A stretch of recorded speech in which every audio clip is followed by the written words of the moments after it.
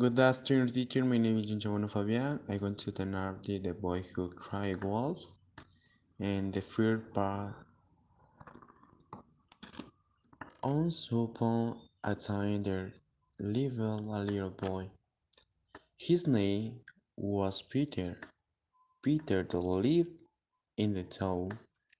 He lived in a small village and looked after sheep.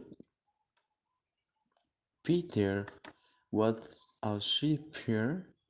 He thought it was a very boring job. Once a day Peter was very bored and he decided to play a joke on the people in the village. He ran down the hill and cried, "Wolf, wolf, help! Come, come quickly! Wolf, please help me!" The people were very busy, but they left everything and came quickly and ran to help Peter.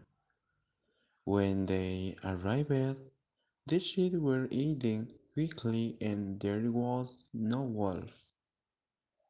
Peter told them it was a joke. They went back to the village angrily.